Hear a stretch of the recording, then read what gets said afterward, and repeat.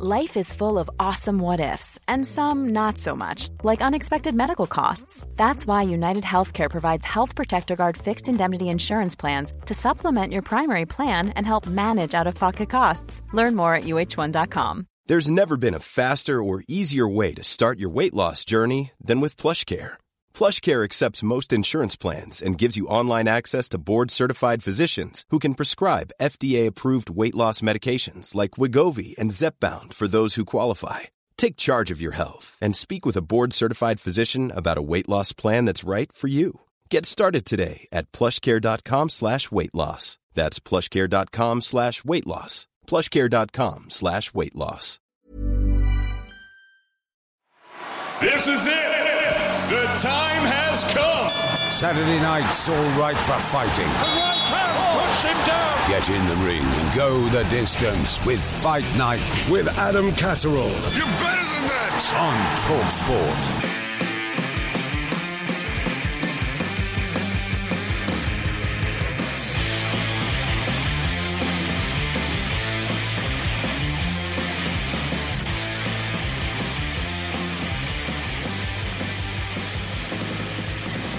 Welcome back to the Fight Night podcast from TalkSport. I said welcome back. That's a bit presumptuous of me, isn't it? This might be your first ever time. If it is your first time, make sure you subscribe to the show. You can do it via the TalkSport website, and you can also get it from all your regular podcast feeds. A little bit of the note as well. If you like watching stuff, you can subscribe to the TalkSport Boxing YouTube channel as well, because that's where the whole gang provide you with an awful amount of fight sports content throughout the whole course of the week. So make sure you subscribe to the whole lot. Now, on Saturday nights, we sit in the studio, we wax lyrical about all things fight sports, and Saturday night just gone was absolutely no different. Loads of conversations about loads of different things, and the guest list was thick. And we started with a fight that is coming up in February for us. Dead excited about this. It's a rescheduled fight in the light heavyweight contest. It's two British fighters going at it. Joshua Buatsi is taking on Dan Azeez, and it was Dan Azeez that joined us on the show. 3rd of February, all goes down. It was a fight that was scheduled for pre-Christmas. Dan ended up getting injured. The fight fell off in fight week, which was really, really upsetting. Obviously, we were dead excited about bringing you that fight, because the British light heavyweight division has caused a lot of conversation, hasn't it, for a long period of time. We've got a plethora of top quality talent there. And we wanted them at certain points to get themselves in the ring. We did see Buatsi and Craig Richards at one point, didn't we? And we saw a couple of other fights starting to materialise. Yep. When Lyndon Arthur fought Anthony Yard on a couple of occasions. It did start to bubble. And then, obviously, it kind of stopped a touch because other people were going off to fight for bigger prizes. And we can't. The politics of the sport again. What we were talking about earlier. Yes. You know. But, for me, the light heavyweight division is kind of split in two. You've got your top boys, and Beterbiev and Bivol have been the top boys, right? So you put them right at the top of the pedestal. I've always wanted to know, who's the cock of England? Who's the cock of Great Britain? Who's the main person here? And I think once we do that, then we'll get determination of who can then go on and challenge someone like a Bivol. And I know that Callum Smith is fighting tonight against Beterbiev. He's earned that right because he became the WBC mandatory, and he is a former world champion. Out of all these guys, he's the guy that's been former world champion, albeit at super middle. But I still need to see all these lads have a bit of a tangle together, and I include Anthony Yard in that. Listen, we've got Callum Smith, we've got Anthony Yard, we've got Dan Azeez, we've got Joshua Buatsi. The four names I mentioned there, who wins out of all those? Here's one. How far off is Ben Whittaker from joining that mix? 12 months. Yeah? Yeah, 12 months. I think they'll fast track Ben because he's that good. Yeah, and so, as long as he's active, because the inactivities has sort of like plagued him, if I'm honest. He's had a lot of shoulder trouble and he's been sort of like, inactive, and inactivity is no good for anyone, especially at the beginning of your career. He needs a good year this year. I think, he needs to get 5 fights in. He needs to be regular. I think the matchmaking for Ben Whittaker is really crucial this year, isn't it? Because he's obviously going into these fights and he knows full well he's too good for whoever he's fighting. So he's having that playful mess about type thing, which, rubs some people up the wrong way, rubs some people up the right way, whatever. But he ends up getting the job done eventually when he switches on. I think when you see real jeopardy in a fight for Ben Whittaker, that's when you'll start to see the very best of him, i.e. when we used to do the thing with Naz. Naz used to mess about forever, didn't he? And then you put someone decent in there with him, right, okay, I'll switch on now, and I'll put a proper party together. And I think you'll get that with Ben. So that the matchmaking for him this year is crucial before he hits this type of level when we get there next year. Absolutely. He needs some tough South Americans that are going to beat, that are going to take his shots and come back at him, push him, like make him go to a place that he hasn't been yet. Because like you say, he's a showman and he's been playing around and he's sort of like, he's at a level right now that he's far beyond that. Yes. And so, he's boxing these guys and you go, well, we need to see him in sterner tests this year for sure, to set him up, for his development before he goes in with these sort of guys. But it'd be interesting to see, because you mentioned Naseem Hamed there. Yeah. And like you say, Naz was like that at the early part of his career, and it was showman, and it was like, Marmite, love him, hate him, whatever it was. But you look at it and you just go, is he the real deal? Can he fight? And then he's won the European title. Yeah. He beat Vincenzo Belcastro, and you go, you know what, this kid can fight actually. And then you saw him going through, Tom Johnson and all those guys, and you go, where not only was he a showman, but he could actually bite down on his gum shield and he could grit it and he could take a shot and all that. But that's what we need to see from Ben Whittaker. Is he like the new sort of Naseem Hamed? Because, he's got that Hamed-esque sort of thing, where, he is the real showman. He likes to throw shots from angles, etc., etc. But there's a couple of boxes we haven't seen yet that haven't been ticked. And I'm sure we'll get those answers. I mean, I think he's the real deal. I really do. I think that, I think he's an exceptional talent. And I think, like you say, I think that matchmaking is so important with Ben Whittaker. I think that is sort of like they have to get that right because that's the difference between champions and challengers, about that development stage. Remember Ricky Hatton? Mm-hmm. Ricky Hatton he didn't box for the British title until his 25th fight. Do you know that? Yeah. His 25th fight against John Faxton. It is a slightly different time, though, isn't it? No, it is a different time. But what I'm saying is, it's about the development. What I'm saying is that with Ricky, they guided it. Frank Warren's a great manager, by the way, and great matchmaker, and he recognises where they are or whatever. But what they done with Ricky was they just took their time, and when he was ready to go, they let him off the leash and he went on to be a 2-weight world champion, and the rest was history. But what I'm saying, the matchmaking is so important and the development of a fighter, and I think that they have to get that right with Whittaker. I think we've got the man. Have we got the man? He's ready to rock and roll. We found him. We've tracked him down. Yes, let's do it. Yeah, I was getting upset because I thought that it was just going to be right. He only speaks to Spencer Oliver. He don't speak to me. Listen, I knew he weren't going to let us down, mate. I knew he weren't going to let us down. He was up for speaking to you, Adam. Yeah, when I spoke to him in the gym the other day. Dan, how are you, my man? I'm good, man. Yourself? Yeah, very well, mate. Very well. I was just talking about our conversation, actually, that we had in the gym the other day. When I come down to see you, you looked in fine form, by the way. You look great, ready to go. February the 3rd. It's going to be a great all-British showdown. One, WBA number 1 and 2, respectively, going in there, going at it. We love all that old school stuff. But yeah, I was telling Adam earlier on in the show about the conversation we was having about, Joshua Buatsi was Olympic silver medalist back in 2016. You was at a different level. He was the guy, the main man. Now all of a sudden, you've gone the old school way, the hardcore way, Southern area, English, British, Commonwealth, European, done it on the road, and you've learnt your trade. And now it's one of those fights where you look at it now, whereas maybe 18 months ago, 24 months ago, you'd go, you're a million miles away. And now you look at it and go, this is a real 50-50 fight. And I was talking about the psychological side of that, Dan. I mean, explain a little bit about that, how you get over that, how you overcome that, or how you even feed off that, because when you two go there, he's going to be looking at you and he's going to be going, what happened in the sparring. I was the man. And you're looking at him going, mate, I know what's going to happen here. So, explain a little bit about that.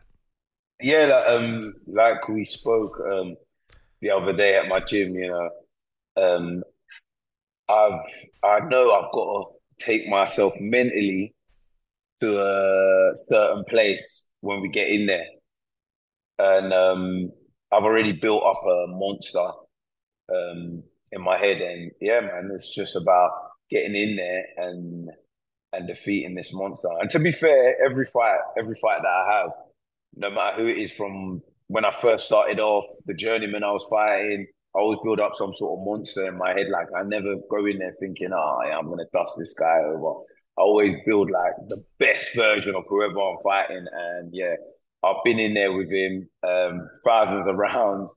I know what he's capable of. And yeah, I just got to get my mind ready for what the best Joshua February 3rd.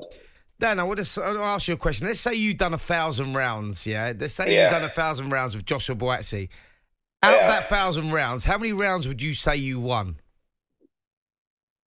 There's a reason. There's a reason for me asking this, by the way.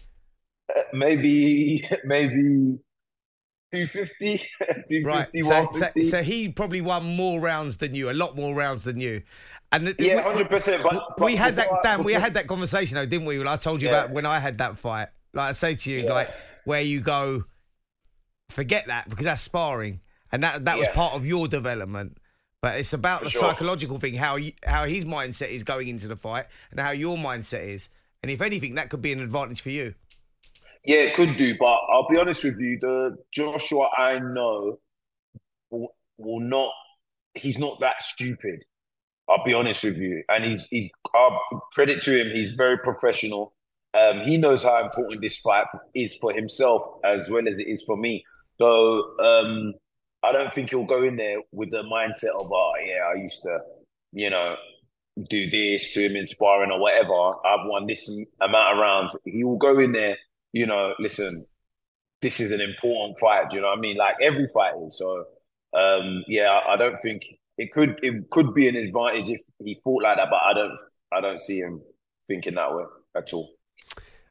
Experiencing your personalities as we have done here on TalkSport, you're two proper blokes who obviously big ambitions in order to try and achieve the very best that you can in the sport. And when the fight was made, it was very amicable. Everything was, listen, man, it's business. I'll see you in the ring. Yeah. I'm going to go and train. I'm going to go and do my thing. Obviously, the first fight falls out because of your injury. And then all of a sudden, we have all this tittle-tattle on social media where other people are in there with their stirring the pot, mate, making it all a little bit, you know what I'm saying? Has that added a little bit of extra flavour for you coming up to February? Not for me, probably for the fans. But for me, regardless, February 3rd, that's where, it's all going down. It's funny because I've had phone calls and people are like, "Oh, did you not call each other and plan that and this, that?" And no, man, there's certain things that have happened in the build up to this fight that has probably pissed him off, and there's certain things he's done that might have got under my skin. But again, the main thing is February 3rd. Like we can all talk and say this, that, and the third, but what goes down, whose hands raised, February 3rd. That's what's important. Dan, I think it's fair to say that, you were, long-time friends. You go back a long, long way. And now really, going into February 3rd, you're like friends becoming enemies. How difficult is that to switch? Because you like to say, after the fight, I'm sure this is an ultimate gladiatorial sport. You two will be friends again, lifelong friends again. I'm sure of that. But how do you get your head in that space when you know someone like that? Do you know what? It's a thing of the only thing that's kind of a bit awkward is maybe like the build up, like when we're around each other or whatnot. But I just know once we get in the ring, that goes all out the window. Like I told you, we sparred so many rounds. We're talking, we're gisting. Yeah, this happened on the weekend and da-da-da-da.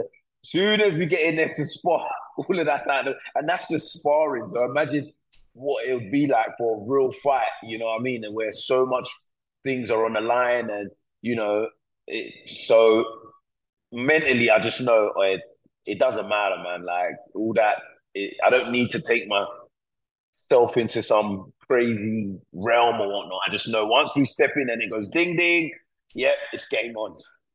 Dan, does the winner of this fight for a world title this year?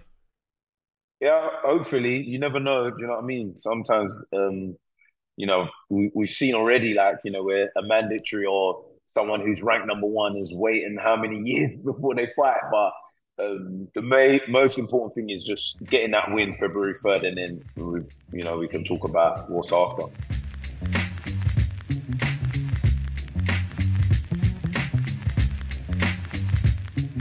Now, the week after Dan Azeez and Josh Buatsi throw down, we've got Hamzah Sheeraz and Liam Williams throwing down. Big test for Hamzah Sheeraz as he steps up in class, taking on a former world title challenger.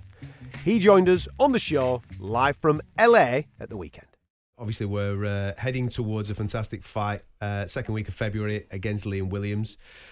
Dead excited about this. I just want to quickly touch upon your last performance because me and Spence were ringside in Poland for that performance, and I think it's kind of gone a little bit under the radar at the end of year awards when people are talking about performances of the year. There's been some great ones, and I don't want to shy away from any of them great ones from other British fighters. But the performance that you put together in that fight against Mitranov was, without any shadow of a doubt, the best one so far of your career, and it shouldn't be underestimated, and it kind of holds you in good stead to take on a guy that has fought for world championships before, of which then might propel you towards a world title yourself in 2024. Yeah, no, for sure. It's I agree with what you said in terms of it went under the radar. I think the reason for that was because his profile wasn't as big as what it should have been. To be fair, if you look at what he's done, where he's been part of the Ukraine Olympic squad, he's been out over here as well. People over here know about him. So in terms of that, yeah, no, it's definitely a great performance and one like you just said to put me instead for them world titles. But listen, the next stop now is obviously February the 10th. Yeah, sorry, Spence. No. I just want to say, is the ear all sorted now? Because obviously the original fight has had to be put back until February because you had a slight injury there. Yeah, no, it's all good now. I can't complain. I had I think 5 weeks recovery time, and that was more than needed. Back in sparring, I got 1 more week left here before I come to the UK, and that's it. We're in the full swing of things. Was it perforated? Is that what the problem was? Yeah. It was a clean perforation. I just got clumped straight on the ear. And that's it. It's one of them things that happens. It's part of the sport. Do you know what I mean? Have you had one of them, Spence? I have. Yeah. I have, mate. Yeah. With that guy, Patrick Wellington, I was talking about. Oh, it's the worst thing. And do you know how I found out? I've got my perforated eardrum. Do you know how I found it out? Go on. I was having a bath. I put my head under the water because I had this ringing. I had this ringing in my ear, but I didn't know what it was. I just thought it was just where I'd taken this whack. Yeah. Put my head under the water. The pain. Is it? The pain, mate, was absolutely, it was insane. Yeah, so now I've experienced your pain. You felt it. I certainly have. But Hamzah, listen, I want to speak about this fight that you've got here on February the 10th. Liam Williams, tough guy, been there, seen it, done it. I mean, it's another step up for you, isn't it, before you look to go on and take world honours. What are you expecting from him? Yeah, it definitely is a step up for sure, Spence. But I'm expecting the best version of him. Everyone's writing him off and saying, "Oh, he's over the hill and whatnot." But you got to remember, this is his last opportunity. If you look at things, and when every fighter I've previously faced this, and they've come on their A game. They've always come on their A game, and I expect nothing less. So I'd be dumb, I'd be stupid to go in there thinking, yeah, he's over the hill. I'm going to blast him out and whatnot. I mean, he's only 31 years of age. To say he's over the hill is like, absolutely not. No, I think that's sort of harsh, and like that sort of gives you a full sense of security, really, doesn't it? Because like you say, like he sees this as a big opportunity for himself as well, because you're the guy that they're talking about. That it's not if you win a world title, but like when you win a world title. So it's a big opportunity for him as well. Yeah, no, for sure, and it puts him a win over me puts him on the map, doesn't it? But then at the same time, you got to look at it from my perspective also. It's the same thing with me. I'm not here. I don't come to LA just to go in there and not win. I mean, I can't afford to lose. Really and truly, that's the truth. Yeah, listen, you said talking about going to LA there. We was talking about that a little bit earlier on. You know, about the commitment, having to do that. You know, pack your bags, go out there. You know, it seems like great. You're in LA, the sun's shining, etc. But it is a big commitment, man, isn't it? Like when you're like in camp, you go there and you sort of like leave everything at home. Like it's very tough. Like mentally, it's very tough for a fighter to do that. Yeah, exactly. Especially on your bad days. Remember, on your bad days, you come home, you go in your room, and that's it. It's just you in your room. Like there's nothing, no one to really speak to like that, and you just got to kind of crack on with things. But then at the same time, you just got to have the end goal in mind at all times. That's what's helped me. That's what's helped me stay on track and stay focused. Does it give you more drive? Like, you know, when you have those down days, you just think, listen, I'm here for a reason. This is not forever. This is for my future, you know, for my family's future. This is what I'm trying to secure that. Does that give you an extra drive? Yeah. Yeah, no, for sure. Especially when it gets tough. You know what I mean? You got to just think like, listen, I'm here. I'm making all these sacrifices, and big sacrifices as well. Not even ones where you're just staying disciplined, like you just said. You're away from home for what 6 to 10 weeks at a time. Do you know what I mean? So it's big sacrifices. Money's being spent and whatnot. But then at the same time, it's the life I chose. So I got to make sure I make it happen one way or another. The matchmaking Hamzah, has been bang on over the last 12 months in particular. Obviously, we've just mentioned the fight in Poland. This against Liam. Yes, okay, he's fallen short at world level, but he's been in with world level and he's given some serious problems, whether it be at 154 or 160. You come through this, and okay, the British scene, I know that we've got Denzel Bentley, I know he's just fallen short against Nathan Heaney in a great fight that we were all there. We've got Chris Eubank Jr., of course, who's knocking on the door maybe of a world title shot against someone like a Janibek Anamakuli. This year is a legitimate conversation that you are in that mix, and more importantly, the preparation for it has been key. Some people get thrown in when you've not had the tough ones, the preparation fights, the guys that have been there and done it and got the T-shirt. You've actually had the good matchmaking to lend you now towards something really special at the back end of this year. Yeah, no, for sure. I totally agree with what you just said, and I can only thank Frank Warren and Queensbury Promotions for that, for guiding me since I've been 18 years old. On my birthday I signed, and ever since then I've just done 18, everything. man, that makes incredible. Me feel old. That's when it's incredible, man.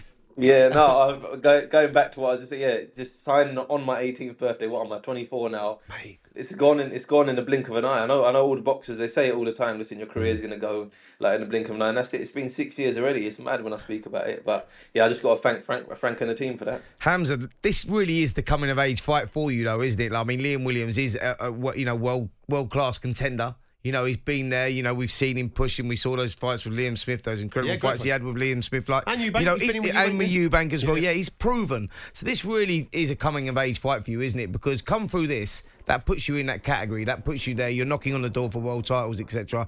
Probably sometime in 2024. Yeah, no, yeah, 1,000,000%. If I go in there, do what I've got to do, and put on a great performance and just shine. Listen, it'll, like you boys just said, it will put me in that top league of 160 fighters, and 2024 could be the year of world titles. What are his strengths? What are the challenges that he brings you on February 10th? To be fair, he's strong. I think if you see all his fights, they're practically all the same. He's strong, he's rough, he comes to fight. You know, he ain't taking a backward step. And I just got to be prepared. I got to be prepared for all of that, and that's what I've been doing here. So it's got the ingredients to make a great fight, and definitely a barnstormer for sure. Just finally, before we let you get on with the rest of your day in LA, my friend, how tall are you? 6'4". Right. Exactly 6'4". How on God's green earth, one, are you making 160, right? And how once upon a time did you hit 154, bro? That is just... Listen, 154 was a myth. I don't know how I done that myself, to be fair. Mate. 160 ain't easy. That's not easy. I need your diet plan. Do you know what I need the diet plan. That's what I need, mate. I want to add to that question as well. How do you fight so well on the inside, being 6'4"? Mate. Like, you know, Callum Smith, we're talking about Callum Smith and the way that he works. Hamzah's one of those. It's like you seem more comfortable up close than you do at distance, even, which is weird for a guy that's as tall as you are. Yeah, no, that's what coming over here was one of the main kind of key aspects of learning the inside game. And while I was doing that, I kind of neglected my long boxing ability. So now I've kind of brought it back and mixed the two and use them when I need to. It's all about, like, it's being a great fighter. You got to find the balance at the end of the day. But listen, fighting close, I mean, it's definitely more entertaining. I do definitely prefer it.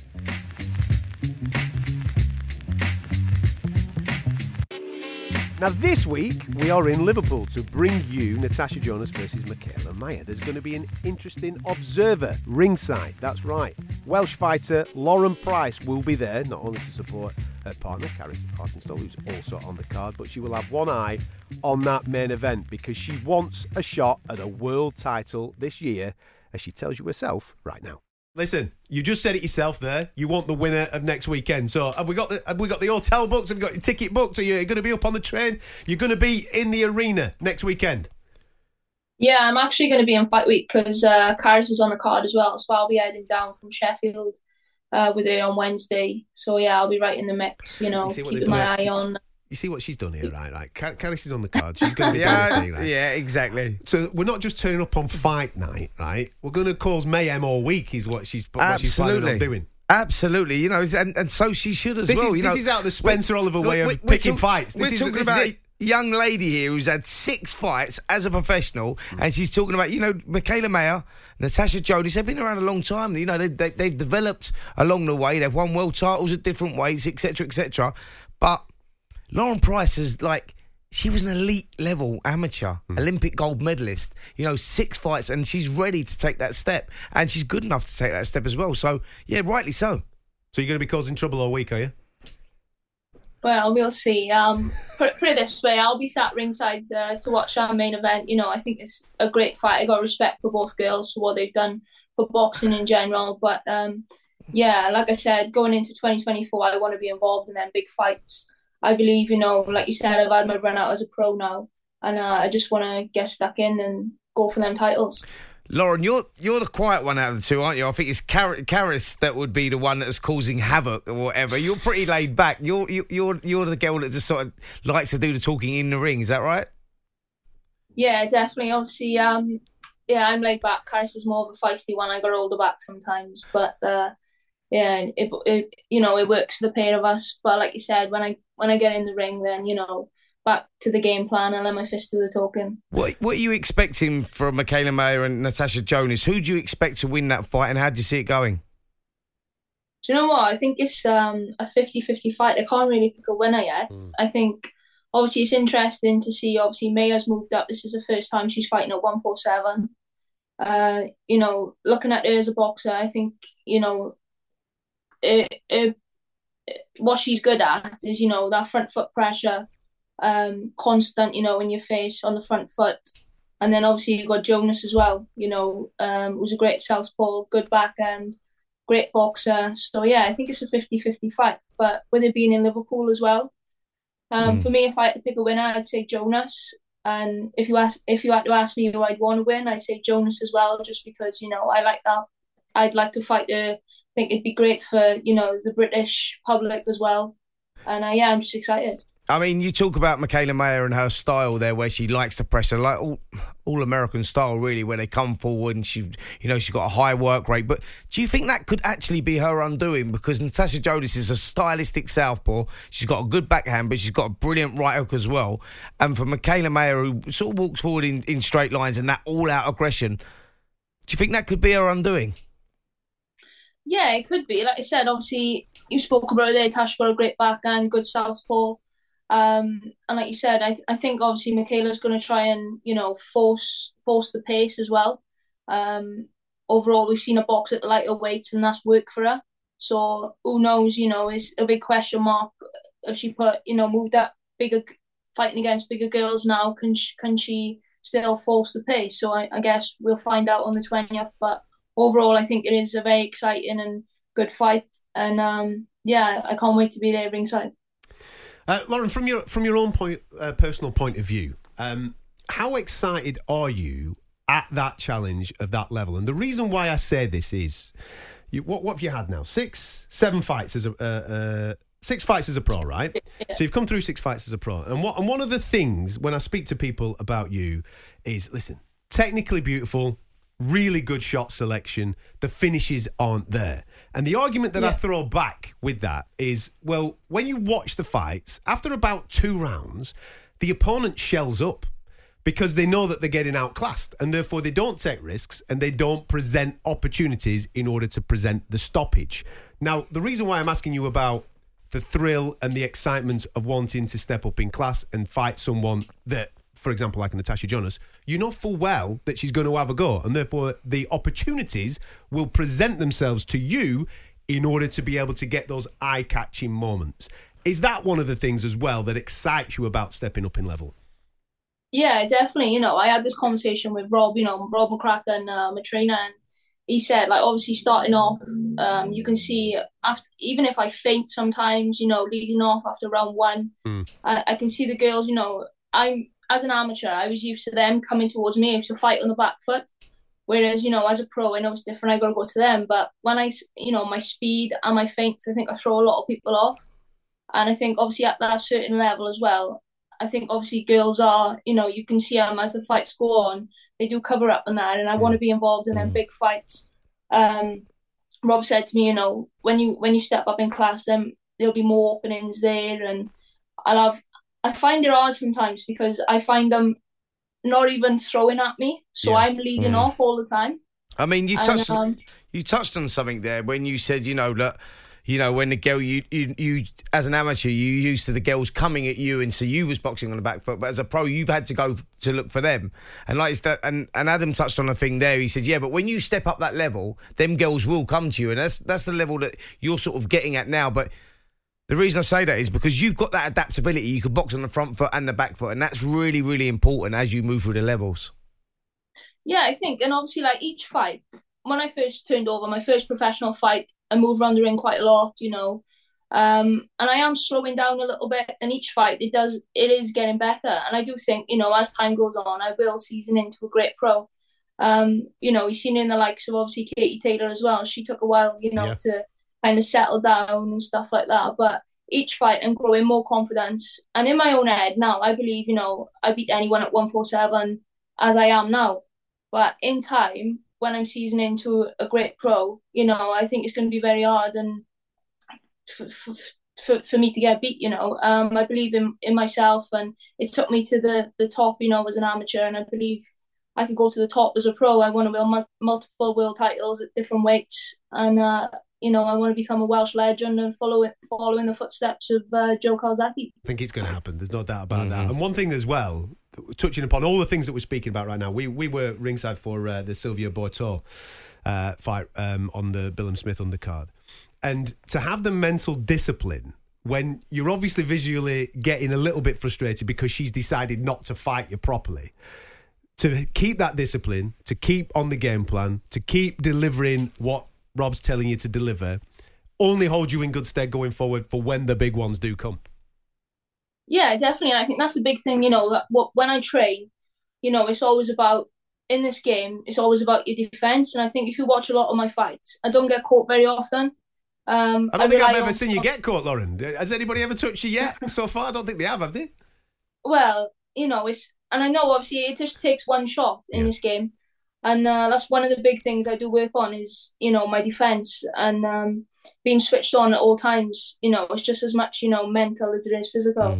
Yeah. And I think obviously, if I can go in there and dance round for 10 rounds, all right, I might not get him out straight away, but, I want to be in this game a long time. And I'm, like I said, I'm working with Rob all the time, week in, week out. He knows the game, he's worked with Frotch, he's worked with AJ, he's took them to the top. And I trust in him, and he's saying to me, I can go all the way, I can follow in the footsteps of Katie Taylor, and that's what I want to do.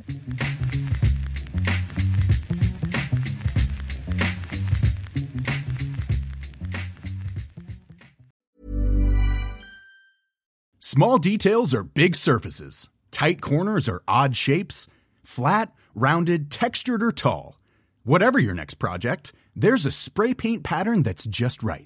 Because Rust-Oleum's new Custom Spray 5-in-1 gives you control with 5 different spray patterns. So you can tackle nooks, crannies, edges, and curves without worrying about drips, runs, uneven coverage, or anything else. Custom Spray 5-in-1. Only from Rust-Oleum. Mom deserves the best, and there's no better place to shop for Mother's Day than Whole Foods Market. They're your destination for unbeatable savings, from premium gifts to show-stopping flowers and irresistible desserts. Start by saving 33% with Prime on all body care and candles. Then get a 15-stem bunch of tulips for just $9.99 each with Prime. Round out Mom's menu with festive rosé, irresistible berry chantilly cake, and more special treats. Come celebrate Mother's Day at Whole Foods Market. Mother's Day is around the corner. Find the perfect gift for the mom in your life with a stunning piece of jewelry from Blue Nile. From timeless pearls to dazzling gemstones, Blue Nile has something she'll adore. Need it fast? Most items can ship overnight. Plus, enjoy guaranteed free shipping and returns. Don't miss our special Mother's Day deals. Save big on the season's most beautiful trends. For a limited time, get up to 50% off by going to BlueNile.com. That's BlueNile.com.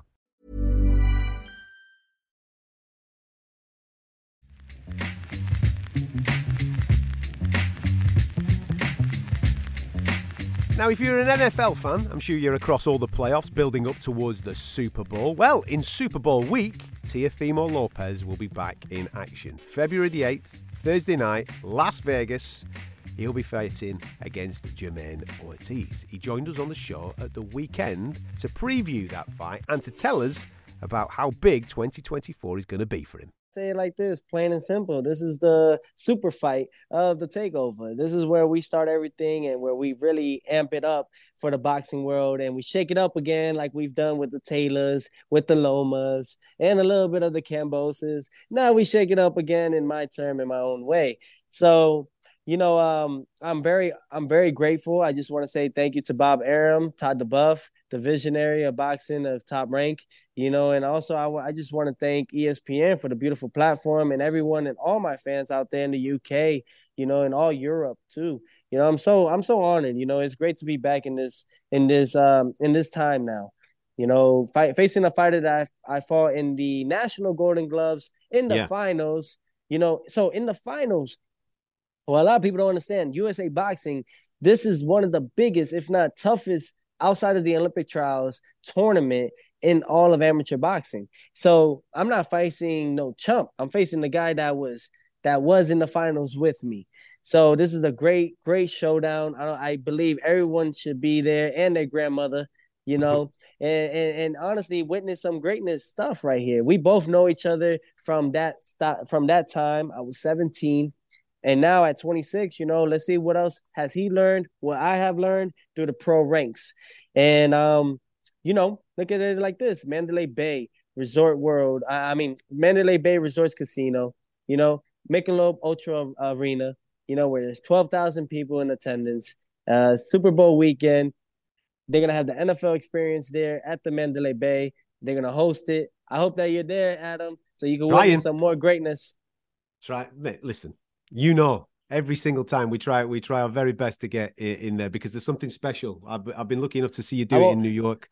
Go on. I won't forget when it was you and my man with the glasses and the nice curly hair. Yeah, I was watching me and Edis Tatley fight, and you guys were recording it. And that's right. And I just love the way you guys had that reaction. He's like, "Oh, that's it. Oh, wow." Beautiful body shots and stuff. And I look to present myself that way. I think that, along the marriage part, along the journey, I had to go through hardships to now be who I am today. And I think that's the beauty of life, is it not? The beauty of life is teaching you experiences and lessons. Nothing more, nothing less. That's all it is. In that journey from 2015, since you were last in with Ortiz, to obviously this point now, and you're a very different cat now. Obviously, I saw some pictures the other day of when you two were facing off for the Golden Gloves, and you're babies, man. You're very young guys in there. Obviously, you look fresh-faced, clean-shaven, looking all young, man. Right. But so much has happened since then, professionally and personally, of course. You're a completely different guy, even though you're still only 26 years of age, and achieved so much. At 17, did you believe by the time you would hit 26, you would be a two-time Ring Magazine champion, undisputed at lightweight, obviously taking on the guy that was the guy at 140, beating that guy, beating previous champions in the likes of Richard Cumming? Most of this stuff happens for a lot of people as they hit 27, 28, 29, 30 years of age. In their prime, right? You've already done it pre-prime. Did you believe that was already, at that time, at 17, did you think, I'm going to turn pro and that thing's going to happen?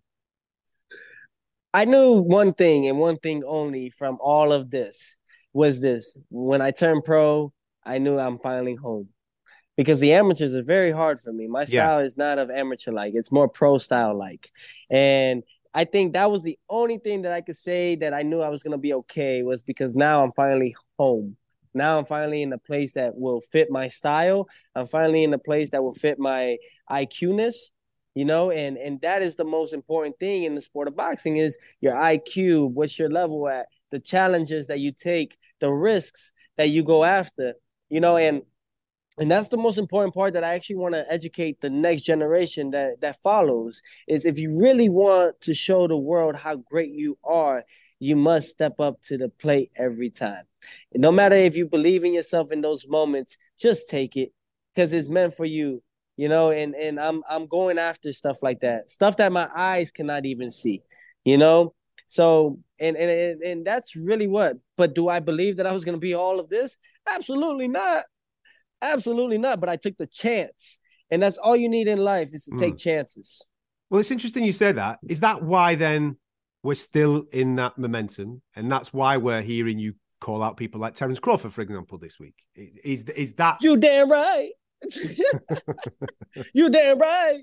And they're going to get this. They're going to get thunder and they're going to get lightning. So and you know what I'm saying? And then we put them together, we're going to give them a sonic boom. So it just goes all in conjunction, man. And I'm so grateful because that's how we get bigger fights. And that's how we get the best fighting the best. You got to get guys like Teofimo. Man, they got to make more of me. They should clone me more out there for the sport of boxing so that we can keep this amped. You see, people will watch and listen to this interview and they'll hear me say Teofimo calls out Terence Crawford. And then automatically the thought process is, oh, that's crazy. He's 140 and there's plenty of fights for him. But listen, when you actually sit back and think about that call out, it makes an awful lot of sense because as fight fans, we want to see the best guys fight the best guys. We want to see the biggest challenges in the world. And when you think of years gone by and the great fights, you think of lineal champions from one weight division challenging another lineal champion from another weight division, the Durans against the Leonards, for example. And you think about you being the one at 140 and him being the one at 147. Yes, there's fights at 140, of which I would love to see, and I'll get to them in a minute. But if we can make Teofimo Lopez versus Terence Crawford this year, that's a super fight. That's like generational. You know what I'm saying? And then we're gonna keep going. You know what I'm saying? We don't stop here. You know, Terence Crawford is not the next guy. No, we surpass Terence Crawford. We move on to the next. You know what I'm saying? But right now is, like I said, my objective is this. It's the most important fight of my whole entire career. Scratch off the Taylor, scratch off the Loma. It is Jermaine Ortiz who is next. And that's my main guy that I got to focus on because none of this even matters if I don't, you know? You know this. However, I have to start rolling that ball to have folks like yourself bring that up and understand what it really means. What is the definition of boxing? The best facing the best. Regardless of the outcome, we need to see two pioneers face always. And that's the only way we get to save our beloved sport. The full interview with Teofimo Lopez is available on the TalkSport Boxing YouTube channel. It's about 20-odd minutes there. It talks about all different aspects of stuff and fights that he's hopefully going to be making in 2024. One thing that I did pick up from that conversation is that he did go through a little bit of a tough time, personally, of which maybe affected some of his performance professionally. The sparkle in his eye is back. You know, that little bounce. We've met him a couple of times. And when you've met him previously, he's a cheeky little chap, you know what I mean? He's got a little bit of swag about him. It's back, mate. I mean, listen, you go back to the Kambosos defeats and even the Martin defeat, and you look at that and you go, there was a dip, and you go, is this one of those guys that seems to have peaked and he's on the decline as early as like 25 years of age or whatever? But no, it wasn't. Like you said, there was personal problems going on outside of the ring that was affecting his performances inside of the ring. And we saw against Josh Taylor in that last fight, like, he was back to his best. And you know what? I love what he said there, you know, about the best fighting the best. And, you know, we were talking about it before where you go like, you know, you don't have to be at just 135 or at 140 or 147. He's talking about, yeah, give me them fighters. Give me the Haneys. Give me, like, let me go through these guys. I want to fight the best. I love that. Do you know what I mean? And I think that's what boxing's all about. And boxing does need that, you know, like these superstars boxing because, you know, around that 135 up to 147, the mix, the fighters we've got in those divisions, just absolutely insane. It's kind of dominated. And I know that, listen, we've got Josh Taylor, who is, we're told, maybe going up to 147, but there's chat constantly about him and Jack Catterall doing it again. Jack Catterall is in that 140 mix, and hopefully this year Jack Catterall gets an opportunity to fight for a world title. I believe that he's involved in an eliminator with Richardson Hitchens, if I'm not mistaken, of which then could propel him forward towards the IBF crown, which is Subriel Matias, which will be a great fight. Listen, Matias could be the dark horse of the whole blooming division here. That guy hits like a blooming mule. But then the rest of it is dominated by America. You know, the heavyweight divisions. Devin Haney, Shakur Stevenson, Gervonta Davis, like all these guys in and around that weight. Ryan Garcia. You know, just they're pound for pound stars that I'm mentioning, like just throwing out there, like, and they, you know, there's great fights to be had. I think we get them, by the way, in 2024. Well, the beautiful thing about it is that you've just mentioned, like, for example, Devin, who's flying at the moment, and he's, 23, 24 years of age? Teofimo's just turned 26. Tank is actually the oldest of the lot. I think he's about 28, 29 years of age. Ryan's same age as Devon, I think. So we're talking about guys that haven't even hit prime yet. Prime's like 28 through to 32 for these fellas. So we're pre-prime. If they get their act together, one, generationally, they could reignite the love of the American fight fan over in the States. Because let's be dead straight about this. The majority of the American fight fans are turning towards MMA. There's nothing wrong with that because you're getting the fights that you want to see and it is incredibly competitive. But the sweet science is where it should be really at. Let's be dead straight about this. Absolutely. Listen, you need great dance partners to create legacies and eras. You know, when you talk about like Leonard Hagler, Hearns Duran, you know, when you look at that, the Fabulous Four, and you look at those guys and they all boxed each other. And, you know, we had every single one of those fights were great fights. You know, we are talking about modern day fighters. Like, you go back in history and you look at that and now we really appreciate what that was then, right?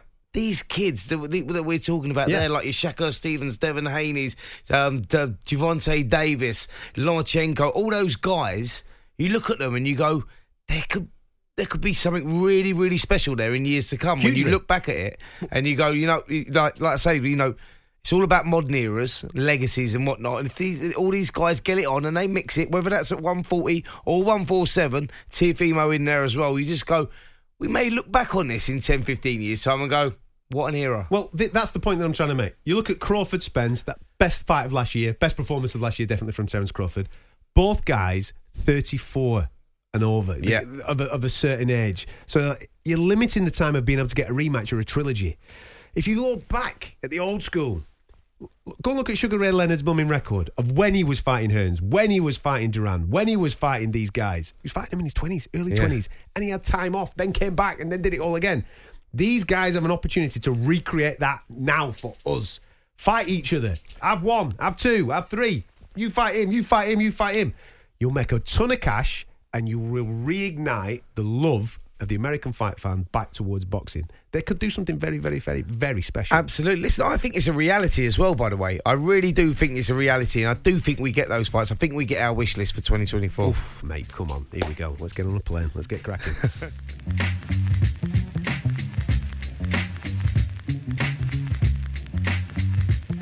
The full 20-minute conversation with Teofimo Lopez is available on the TalkSport Boxing YouTube channel, so you can go and have a little bit of a watch of that if that tickles your fancy. One thing that definitely will tickle your fancy is what is going down in the heavyweight division this year. We had a big discussion on the show about what is coming up in February and March. Right then, Monday is when Anthony Joshua and Francis Ngannou will sit on a top table together at the first press conference for the showdown, which is taking place in March. Speaking on MMA Hour with Ariel Helwani, Francis Ngannou believes he will provide more problems for Anthony and Joshua than the opponents AJ fought in 2023. Here's what the heavyweight fighter had to say. He looked amazing. I mean, respect to him. Congratulations to him. He was doing his job properly. His speed was there, everything. He was sharp, very sharp.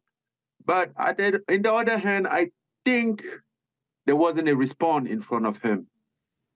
I mean, I think I will have a better response in front of him that will put him not in such comfortable position. So things will change. Things will be different. I will not stay there and just look at him. You know, no, it's different. It's gonna be different. When I'm gonna throw some bombs out there. When he deal with, I think he's going to be mindful of what he's doing. Go on, Francis. That's what we like. A little bit of fighting talk as we build up towards what is coming our way in March. AJ versus Ngannou. When you heard the news that was going to be the fight to close out Riyadh's season, Spence, what did you think? Going off the back of Ngannou's performance against Tyson Fury, I like that fight. I like it. I think that Francis Ngannou proved that he can compete with the top-level heavyweights out there right now. You know, forget what Tyson Fury in the condition that he was in and whether he took it too lightly or not.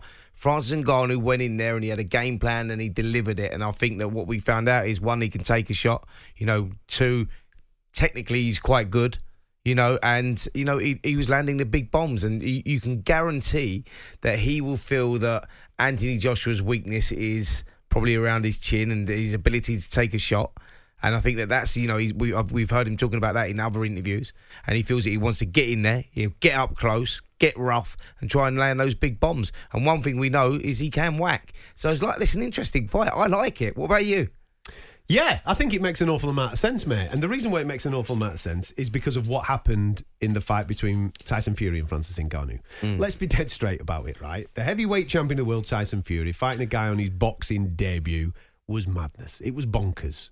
But we understand why it all came about. A few quid, eyeballs, crossovers. We're living in a different time now, aren't we? If Saudi Arabia wants something, Saudi Arabia are highly likely to be able to get something.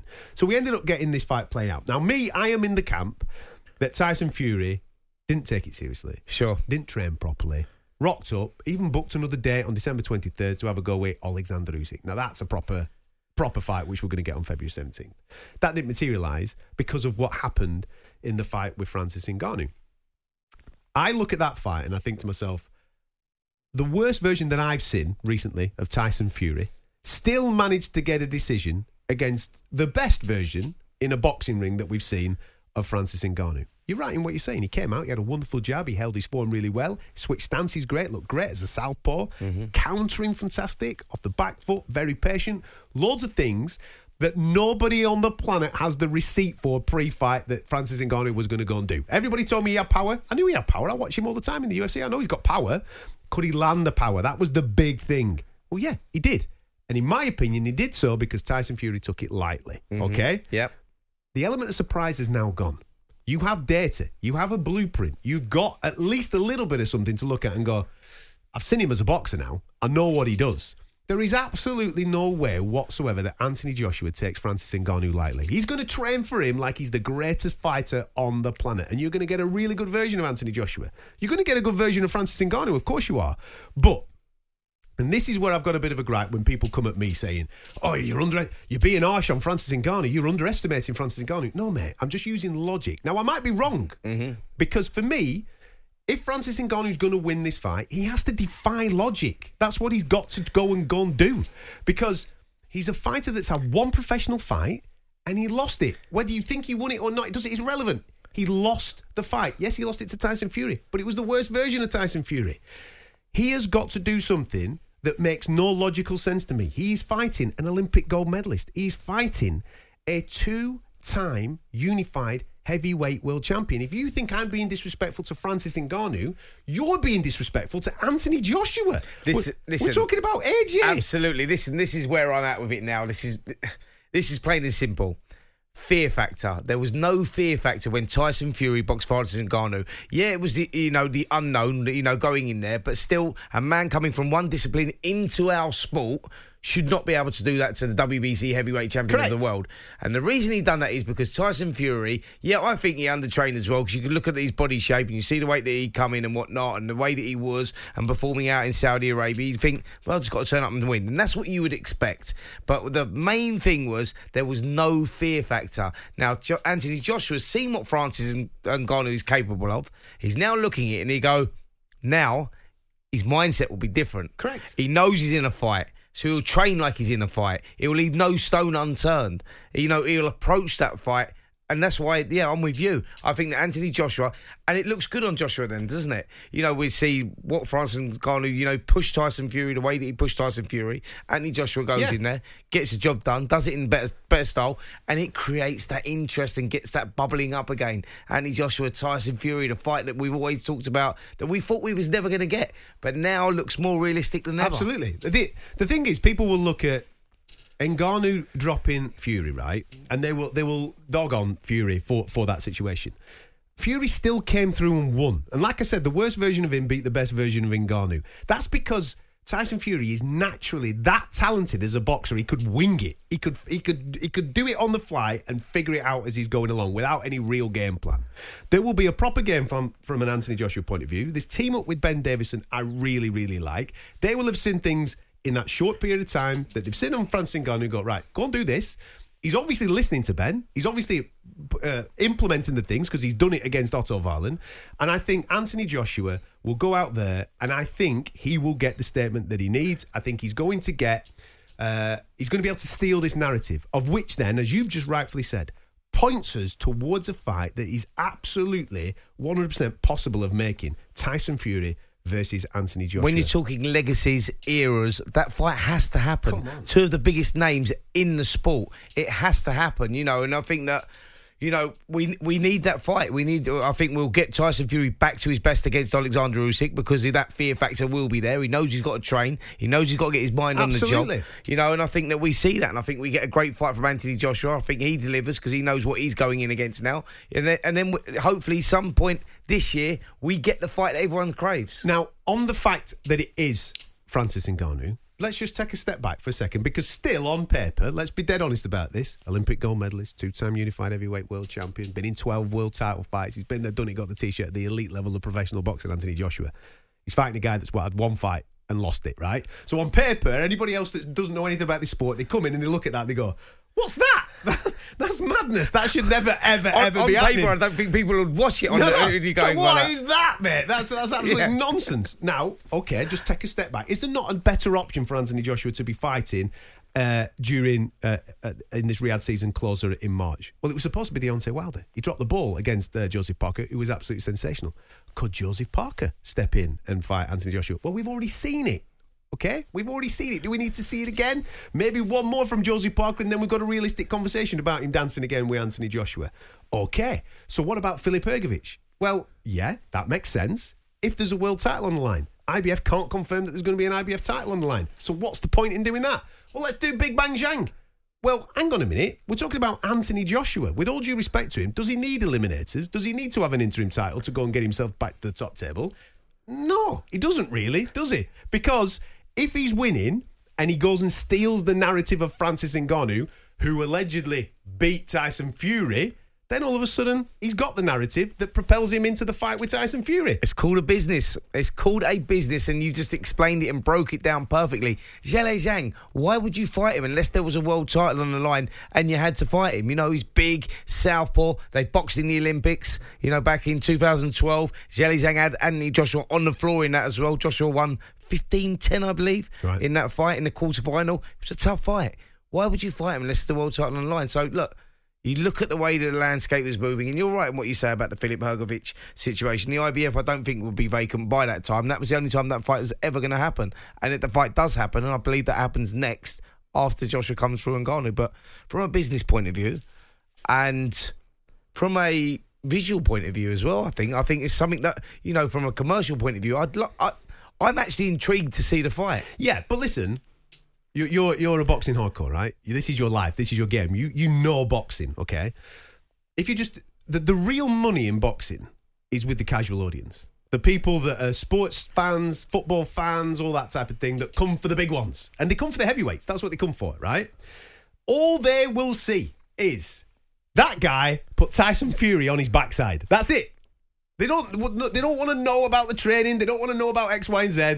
They saw the visuals of a fight that played out, and that fella who's never boxed before put him on his bum. Right. Put him in with AJ then. Yeah. And if AJ batters him, which is a real possibility that he could do, then all of a sudden, AJ's back. Well, look what AJ did to this fella. Right, let's get him in with Tyson Fury. And that's it. And the crossover as well, Francis Ngannou in his own discipline, UFC, is absolutely huge. I was speaking to a guy about this fight when Francis Ngannou was made with Tyson Fury. I was speaking to a guy, the casual that you're talking about. We're speaking, and I said, yeah, silly fight, innit? He went, yeah, silly. He said, why would Tyson Fury get in with Francis Ngannou? I went, no, I'm talking the other way, mate. I went, they're getting... But he couldn't work it out. He's going, he'll murder him. He says it's a one-sided fight. I went, no, but he's coming into Tyson's discipline. Tyson's not going into... But he still couldn't work it out. He was the casual fan you're talking about. So, look, there'll be a huge interest in it. Now, listen, just to finish this off, I'm not completely writing Francis Ngannou off. He's proven that he can hold his form. Yeah. He's got a good style about him. He's a lot better of a boxer than anybody could even equate him for. And he's developing. He's getting better. He's obviously gone away and worked even further. And he has the power. If you've got the equaliser in this game, you have half a chance. And he's got the technical ability. I mean, anyone that thinks this is a one-sided fight needs to give their head a wobble, because it's not a one-sided fight. I think Francis Ngannou, yes, he is 0-1, but he's proven. And he's proven against the best. What I'm saying To an extent. To an extent. Come on. Listen, that was a close fight. Yeah, I listen, I'm on record saying that I thought he won it. That's what I'm saying.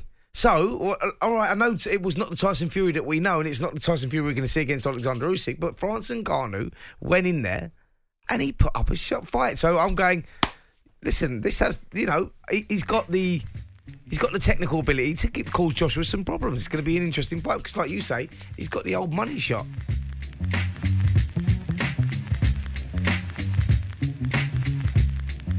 There you have it. Exciting times ahead, and you're going to hear all of that on TalkSport in the upcoming months. Lots of things to get stuck into on the podcast and on the boxing YouTube channel, so make sure you subscribe to the whole lot. Come and join us next week. We're live in Liverpool for Natasha Jonas versus Michaela Mayer, all going down on TalkSport. First live boxing of the year, set for a cracker. We'll see you then.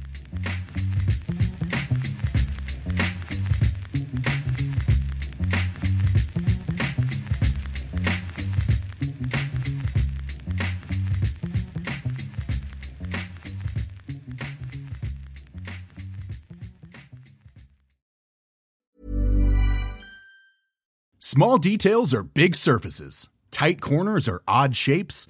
Flat, rounded, textured, or tall.